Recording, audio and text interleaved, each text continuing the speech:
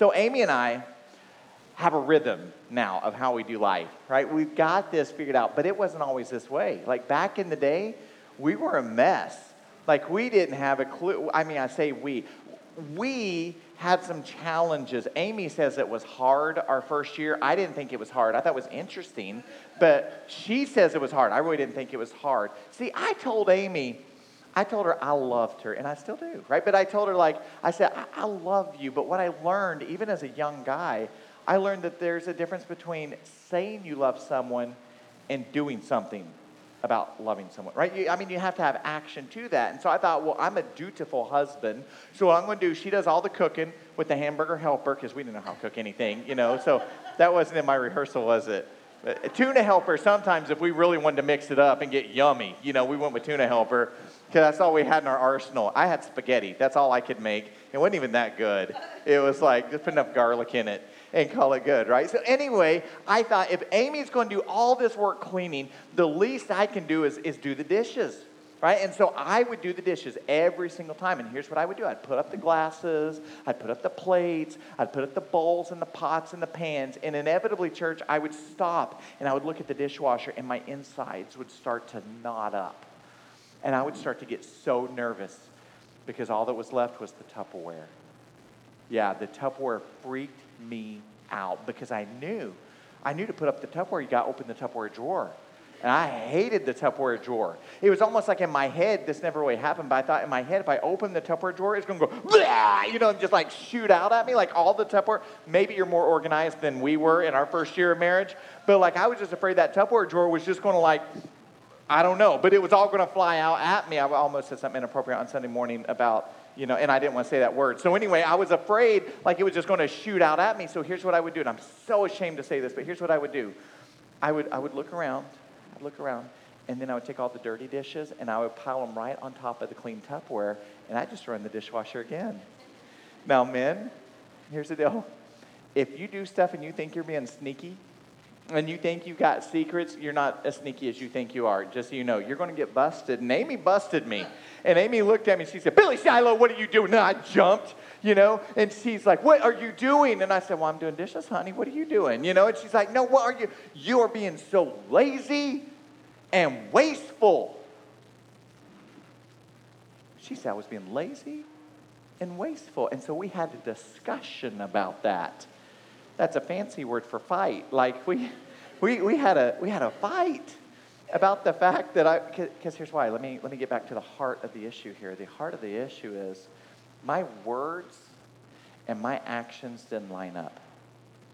I said with my mouth, I love you, and yet my actions didn't say I care anything about serving you and really doing this wholeheartedly. And I wonder, is that how God feels with us sometimes?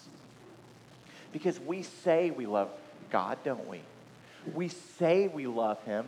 We say we love him when we sing our songs, when we talk to other Christians, when we pray. But do our lives measure up? Right? Do we live in a way that says, I love the Word of God? Do we live that way? See, all this is bringing us to our big idea today. Our big idea is this: a love for the Word of God will result in a life well lived for God. Let me say it again. A love for the Word of God will result in a life well lived for God. Again, good morning, everyone. I don't think I introduced myself, but I am Billy Creech. I'm your campus pastor, and it is good to see you all on this last week of our sermon series for Pages. We've been in Psalm 119 for this 5-week series. Go ahead and turn in your Bibles to Psalm 119. As you're turning there, let me break out my phone app again. I've been telling you guys, if you're brand new with us, I want you to know something. I'm also brand new with us. I haven't been here for very long, and so I'm trying to get to know everyone's name. And just so you understand the backstory, we did Name Tag Sunday for 2 or 3 weeks. Most people didn't like Name Tag Sunday at all. People just did not care for sticking stickers on themselves with their name. So I downloaded this handy-dandy app where I'm taking all your pictures. Now, just so you know, this is for internal, and I'm being very serious right now. This is for internal use only. So if I take your picture, it's not going to end up on my Instagram or on my Facebook or anything like that. This is for me to learn your name. So if you have not had your picture taken by me yet, here's what I want you to do. And it happened at the men's retreat. There were guys, honestly, we'd sit down to eat, and I had guys going, you haven't taken my picture yet. So here's what I want you to do. I want you to come up to me in the hall, and I just want you to say, "Hi, my name is."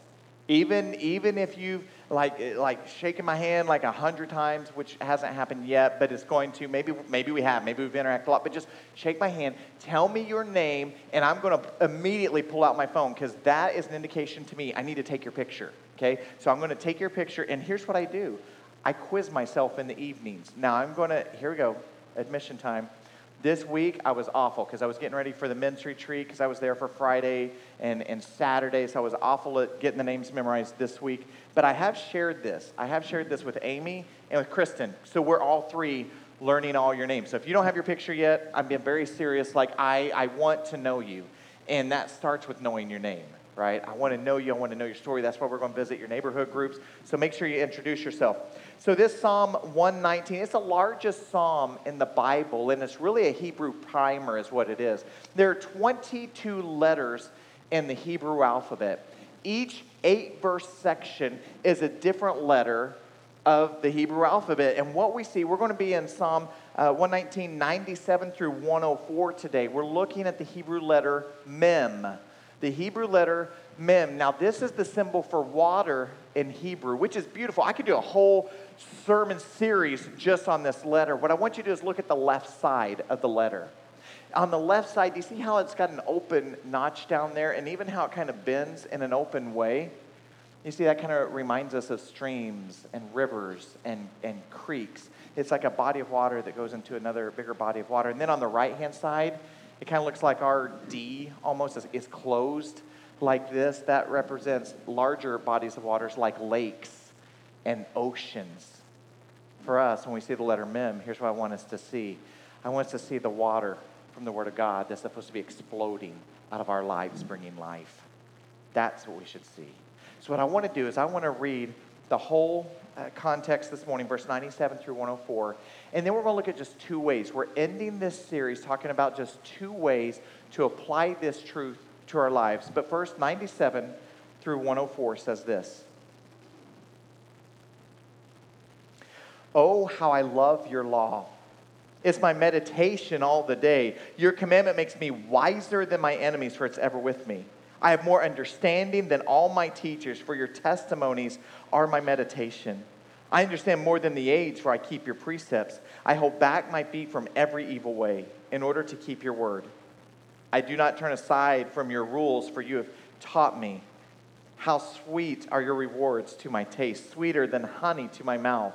Through your precepts I get understanding. Therefore, I hate every false way. So the psalmist is addressing God in a way that says, God, I want to talk to you about the impact of your word in my life.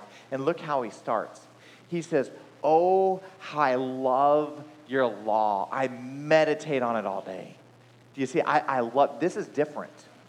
See, the past 4 weeks, I've talked a lot about obedience, haven't I? I've talked a lot about faith. I've talked a lot about those 2 topics, but this is deeper. This is the psalmist saying, I love your word. Do you hear how intimate that is? I love your word so much, God, that I'm thinking about it all day long. I'm thinking about it all day long. Now I want you to think about the reality of the place of God's word in your life. Do you love the word of God? Which is such a loaded question on Sunday morning, isn't it? Like I ask you on Sunday morning and the response is, well, I love Jesus. Yes, I do. You know, that's kind of the response. You're like, I know what I'm supposed to say, but do we? Do we truly love the Word of God to the big idea where love for the Word of God will result in a life well lived for God? Is that where we are? I hope that's where we are. If not, what I want to do is I want to look at 2 ways that the psalmist shows us. He says there's 2 reasons that he loves the Word of God. And if there's 2 reasons he loves the Word of God, and it's impacted him in a way to where he loves the Word and thinks about it all day long, then I think there's application for us, where if we love it, we're going to also think about it. So first, we're going to see that God's Word is the way of wisdom. God's Word is the way of wisdom. Look at verse 98 and 100 again. Your commandment makes me wiser. Now listen, he's going to point out 3 groups right here. Your commandment makes me wiser than my enemies, for it's ever with me. I have more understanding than all my teachers, for your testimonies are my meditation. And I understand more than the aged, for I keep your precepts. So the psalmist declares that God's word is a way of wisdom. Before I get into those three groups, though, we ought to stop and talk about what wisdom is, shouldn't we? Because wisdom is not knowledge. Wisdom and knowledge, those are different things. Knowledge is knowing something. Wisdom is knowing what to do with it. I can know something and have no idea what it's supposed to mean. I actually started thinking about this week, and I'm like, what would be an example of something I know? And so immediately I kind of go to math. Like, there's a lot of math. I don't know what to do with it, but I kind of know it. So, like, I know y equals mx plus b. I don't know what that means. I don't know what that means. If you're in 8th or 9th grade in Algebra 1, if you're a mathematician, you probably know what y equals mx plus b means. I don't know what it means. I really don't. It's just one of those formulas that's stuck in my brain, but I have no idea how to apply it to my life. None. Not one single idea. Gabe tried to explain it to me. He's in 9th grade. He's like, oh, well, Dad, here's what that means. I'm like, dude, I don't even want to know. I got this far. I don't want to know at this point. Like, I really don't. We can know that April the 9th, 1865, April the 9th, 1865, General Lee came in with the Confederate Army, and all of a sudden he was surrounded on all sides by the Union Army. For 4 hours, there was fighting, and General Lee could see there was no hope. So he rode and met General Grant at the Appomattox Courthouse and signed the end of the Civil War. April 9th, 1865, Civil War ended. We can know that fact, right? We can have the knowledge, but do we have wisdom? Did we as a nation learn the lessons of a nation divided? Or are we still trying to figure that one out? Here's what Scripture says. Scripture says in Proverbs 9:10, the fear of the Lord is the beginning of wisdom, and the knowledge of the Holy One is insight. So let's be real. If you're going to have wisdom, it starts with knowledge of the Bible.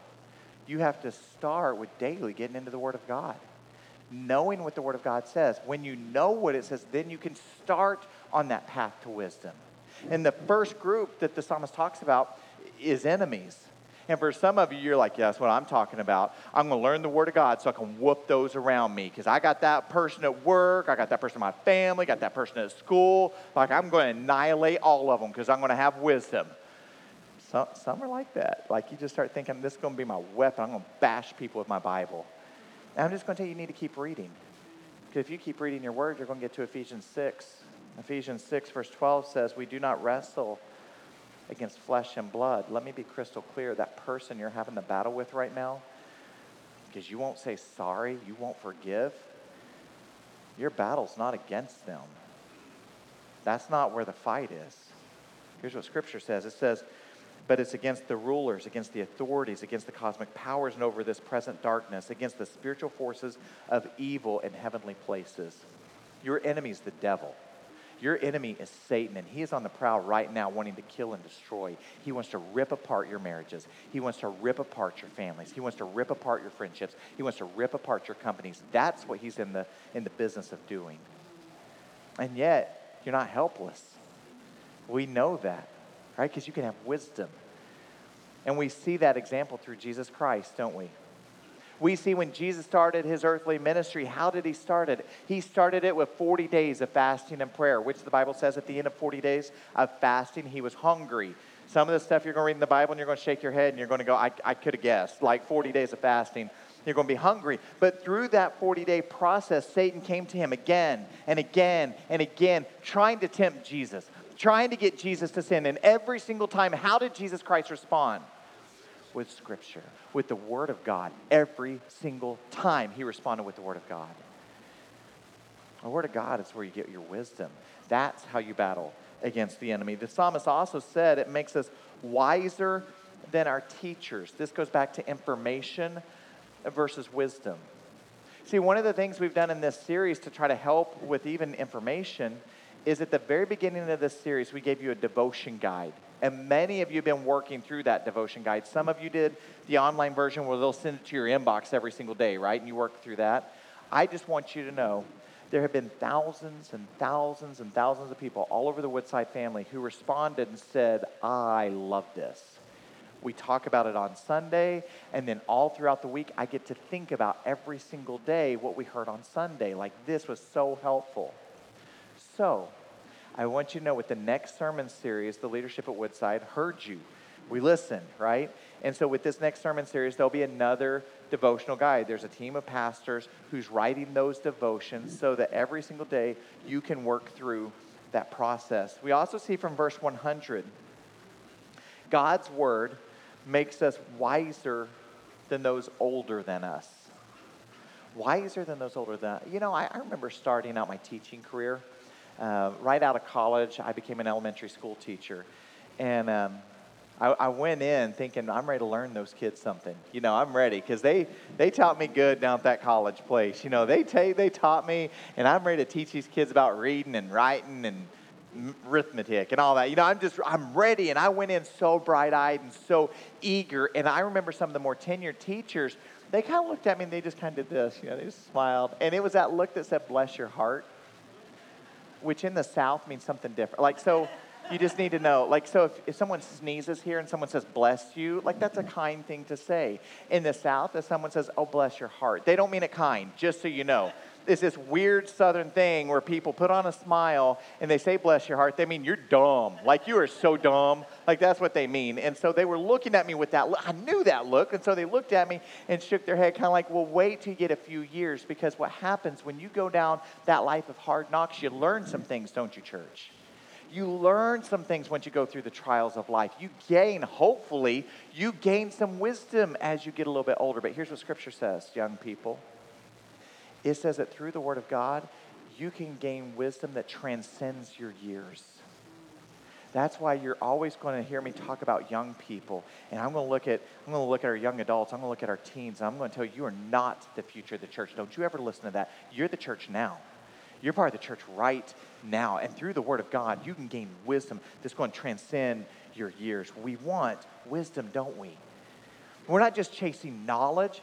We're chasing wisdom. Now, for some of you, that's not going to surprise you, but back in Tucson, Arizona, I rode a scooter. Not like Dumb and Dumber scooter, but it was a man scooter. It's a big red one with a power button, just like my Prius has, you know, because it could go fast. But before my red one, I had this blue one. Look at this blue one. And I had a Speed Racer helmet because it made me tough. Look at that. Look how tough I look.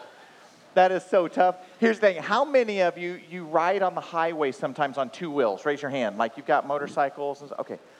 Some of you. So for those of you, isn't it true, like you got to read that book and know the rules of the road and pass the test to get the endorsement on your license. You can have the knowledge, but you better have the wisdom to know what to do with it. Because here's what's going to happen. You're going to see a pothole in the road. There will be a rock hit you right in the face. That's why you need that Speed Racer thing. That Speed Racer thing actually went away to a full helmet because I got hit in the, just like that. It hurts. Like you get hit in the face a few times with it, or like a big June bug, hit you in the face. It's no good, right? It's no good at all. And so, but you have to learn. You have to learn when someone pulls out in front of you what to do, how to respond wisely. Otherwise, it gets real dangerous real fast. There's a difference in knowledge and wisdom. If you really think about it, Jesus Christ is the wisdom of God, isn't he? Jesus Christ is the application of the knowledge of God. Here's what I mean by that. You can read every book in my library, every book in Pastor Doug's library, every book in Pastor Steve's library. You can read all those theology books and have a lot of knowledge. But if you don't have faith in Jesus, you're not even starting to get ready for wisdom yet. It all begins with faith in Jesus. And so if you've been going to church for a little bit, but you've never placed your faith in Jesus, I want you to know today you can fix that. Today you can fix that, and you can start on the path of wisdom. So God's word is the way of wisdom. It's also, we're going to see, the way of worship. The way of worship. Look at verse 101 through 104. The psalmist says, I hold back my feet from every evil way in order to keep your word. I do not turn aside from your rules, for you have taught me. How sweet are your words to my taste, sweeter than honey to my mouth. Through your precepts I get understanding. Therefore, I hate every false way. Now, this fires me up because the psalmist says, let me talk to you about how, God, your word drives me to this place of worship. Now, worship is the songs we sing. That is worship. There is something awesome. I'm going to tell you right now, at the men's retreat, I had the opportunity to MC Friday night and Saturday morning, and I was standing backstage. And Kip was on stage leading, along with a couple other worship leaders, and there was a point where they stepped away from the microphone. and they stopped playing instruments. And it was just 300 voices from men all at once going for it. And it was powerful. Worship does involve music often, but not always. You see, worship is our response to God, to his glory and his greatness and his working. And so what the Word of God is telling us here is that your word drives me in my life to a place of worship. And we see that because look what he says. He says, we're going to hold back our feet from every evil way. I'm not going to embrace sin. I'm going to embrace you. Now, I hate that this series is ending. I wish the series was so much longer because in verse 105, one of the most beautiful verses in all of Scripture, it says, your word is a lamp to my feet and a light to my path. Your word is a lamp to my feet and a light to my path. How many of you live in the country? Okay, all right then.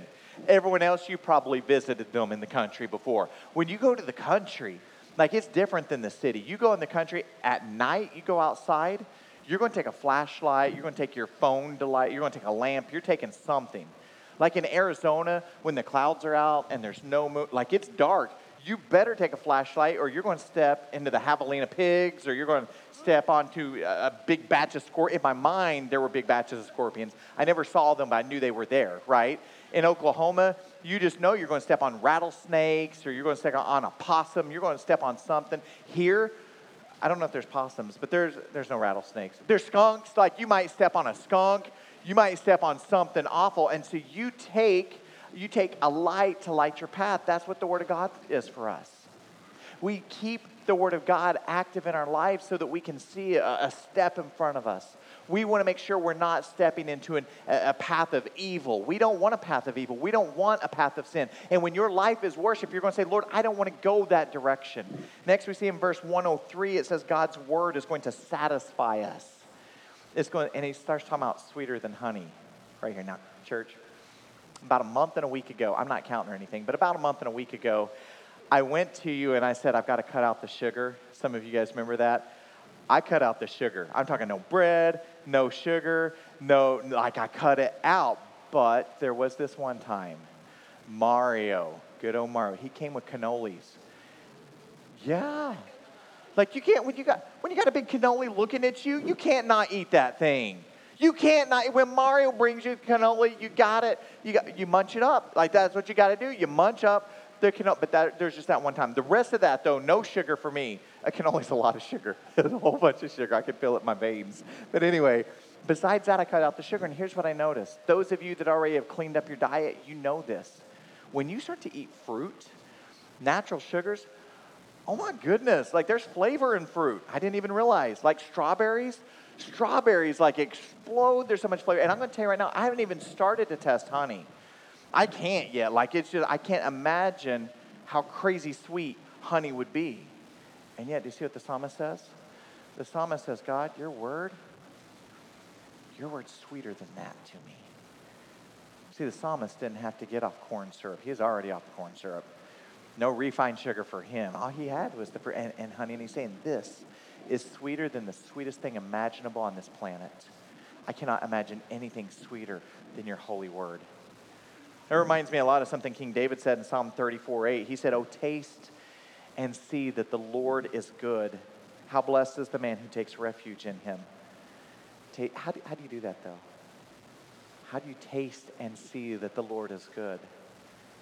And John Piper, he's a famous pastor, and one of his most famous quotes, he says, God is most glorified in us when we're most satisfied in him.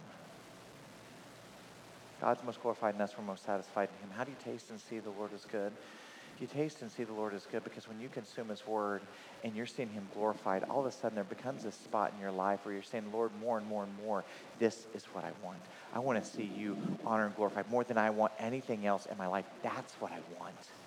That's what I'm craving. I want it more than I want anything on this planet. And then Scripture says, hate. God's word is going to help us to hate sin in verse 104. Do you see that? Hate's a mean word, isn't it? It's an aggressive word. It's a word that means personal commitment. You can't just have a feeling of hate. Hate involves a personal commitment. It's proactive in nature. It's Oklahoma versus Texas, right? That's what it is.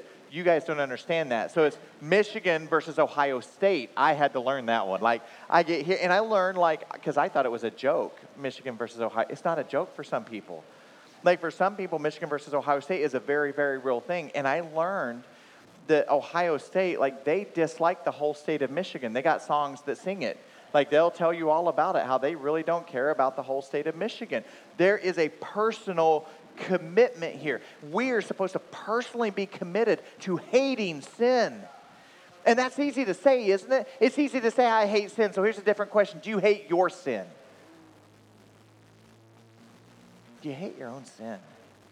Because I think that sometimes what we do is we want to look at everybody else's sin, at what they struggle with, and we want to throw the stones and cast the stones at them. And I think looking in the mirror sometimes at the sin I struggle with, that's a lot harder to do. Do you hate your own sin? And if not, how's your time in the Word of God? Because I think what happens is as your love for one thing increases, the other's going to decrease. You see that in other areas of your life, don't you? Back in the day before we were married, I hung out with my friends all the time. Loved hanging out with my friends. We'd hang out till 2 a.m. playing the Madden. Loved to play the Madden. We would go rock climbing. We would go play wiffle ball. I think y'all call it wiffle ball. The little white ball that when you throw it, it'll make the spin and you can curve it funny and you duct tape the bat so you can really whack it. Blank faces. Okay, but anyway, backyard football. We play backyard football. Backyard football's not a joke. Guys will say, like, it's two-hand touch. That's a lie. Like, it's never two-hand touch. Someone is going to get planted in the ground. And so I was talking to Kip about this, and I was like, Kip, do people play backyard football here? And he perked up. He's like, do you know about the Turkey Bowl? And I said, Turkey Bowl? Yeah, you see these guys here. These guys here, after Thanksgiving, they all got together. I don't know if it was on the same day or not, but for some backyard football. And the guy in the middle is Joe. You see him a lot of times. He'll be up here playing bass, big red beard. He's a happy fella. Kip is like, Joe showed up in full-out Rocky gear. Like, he had on the sweatband and the crazy-looking sweats. And he's like, but Joe, man, he was going to hurt someone because he was running through just clocking people as he stiff-arming them and stuff. He's like, but my son was there. Declan was there. He's like, it was one of his favorite days of his life. If he could go back and relive any day of his life, he was like, this was the day. I'll tell you what, I was not tempted and will not be tempted this year after more than 20 years of marriage to say, I think I should gear up. I think this is a great idea. I think I should just go take on Joe. This is a great plan. No, here's what happens. As one area of your life increases, the other area is going to increase. It just happens. And as our love for the Word of God increases, our taste for sin should decrease. And if it's not, there's something wrong that's going on in life, and we need to recalibrate just a little bit. We got to recalibrate. We got to retool. Because we want to go to that place that Paul talks about in Romans 12, verses 1 and 2, where he says, I appeal to you, therefore, brothers, by the mercies of God, to present your bodies as a living sacrifice, holy and pleasing to God, which is your spiritual worship. Do not be conformed to this world, but be transformed by the renewal of your mind, that by testing you may discern what the will of God is, what's good and acceptable and perfect. Guys, it doesn't happen overnight, though. It doesn't happen overnight. This is going to take consistency. You can't go and listen to one sermon by Pastor Billy and say, no, I'm good. It's all good and it's all God's. I'm ready to roll. You can't go to one retreat or one mission trip and we're ready. There's a book called Walking with the Rabbi. And in this book, it tells a story about Rabbi Akiva. And Rabbi Akiva was tending his sheep. He was watching his flock when he noticed this little stream, and he followed this little stream. And as he followed the little stream, he watches the water just very slowly trickled over the edge of this cliff. So he stood up at the edge of the cliff, and he looked over the edge of the cliff just to see where it's going, and it was all falling on this boulder. And what he noticed was this huge carving right in the middle of the boulder from the water dripping over centuries. And here's what he said. He said, if this water can do this to this stone, what can the living water do to my heart of flesh? The same's true for us. If you took a bucket of water and threw onto a rock one time, it's going to get wet. That's about all it's going to do. It's that consistency. Church, you need the consistency of the Word of God in your life. Every single day. Drop after drop after drop after drop. And when you do, it leads you to a place of wisdom. And when you do, it leads you to a place of worship. And if you've never placed your faith in Jesus, you don't have that wisdom yet. You may have read some books, you may have listened to some leaders, but you don't have wisdom yet. You don't have worship in your life yet. But today is a day that worship can begin. Church, will you bow your heads with me? I know that some of you, as we've been going through this series, it stirred in you just a little bit that you need to regain that hunger for the Word of God. That your study in His holy Word needs to become more intentional. It needs to become something that happens every single day in your life, not just sporadically. And you're pretty excited about the potential of what that's going to do. What I want to do is I just want to pray over you to encourage you. So if that's you, if you would say, I know I haven't been as consistent as I need to in studying the Word of God. I want to get to that place where it's like honey to me, where I'm craving the reading of God's Word more than anything else. I'm not there right now, but I know I want to work toward that. If that's you, on the count of 3, just put your hands straight up. 1, 2, 3, hands straight up. Yeah, Holy Father, we thank you for today. We thank you that you've invited us to this place. We know that we're not here on accident. You've invited us to this place. So God, I pray for these brothers and sisters in Christ, for these men and women all over the room who just raised their hand.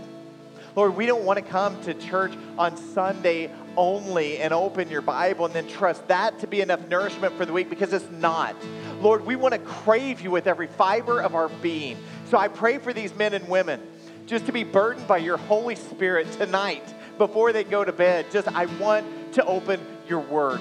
And maybe they pull out that Bible app and open the devotion. Maybe they've got a Bible on the shelf that's been collecting dust, but I pray that they open it up and they word. And as they read, that wisdom is gained, that they get new discernment from your Holy Spirit of the impact of your calling to us. That as we read it, we say, teach me, God. Teach me more about who you are. Teach me more about the calling that you've put onto my life. How am I supposed to change to align my life with yours? God, don't let us be satisfied closing the door on this sermon series and moving on. Continue to stir us.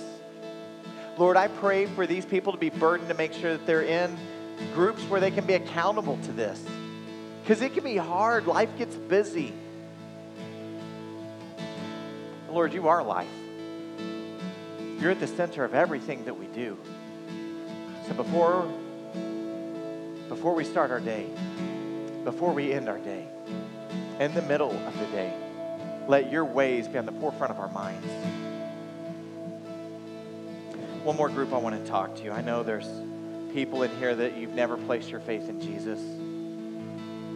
You've learned things from the Bible, you've heard sermons, but you've never stopped and said, Lord, I believe.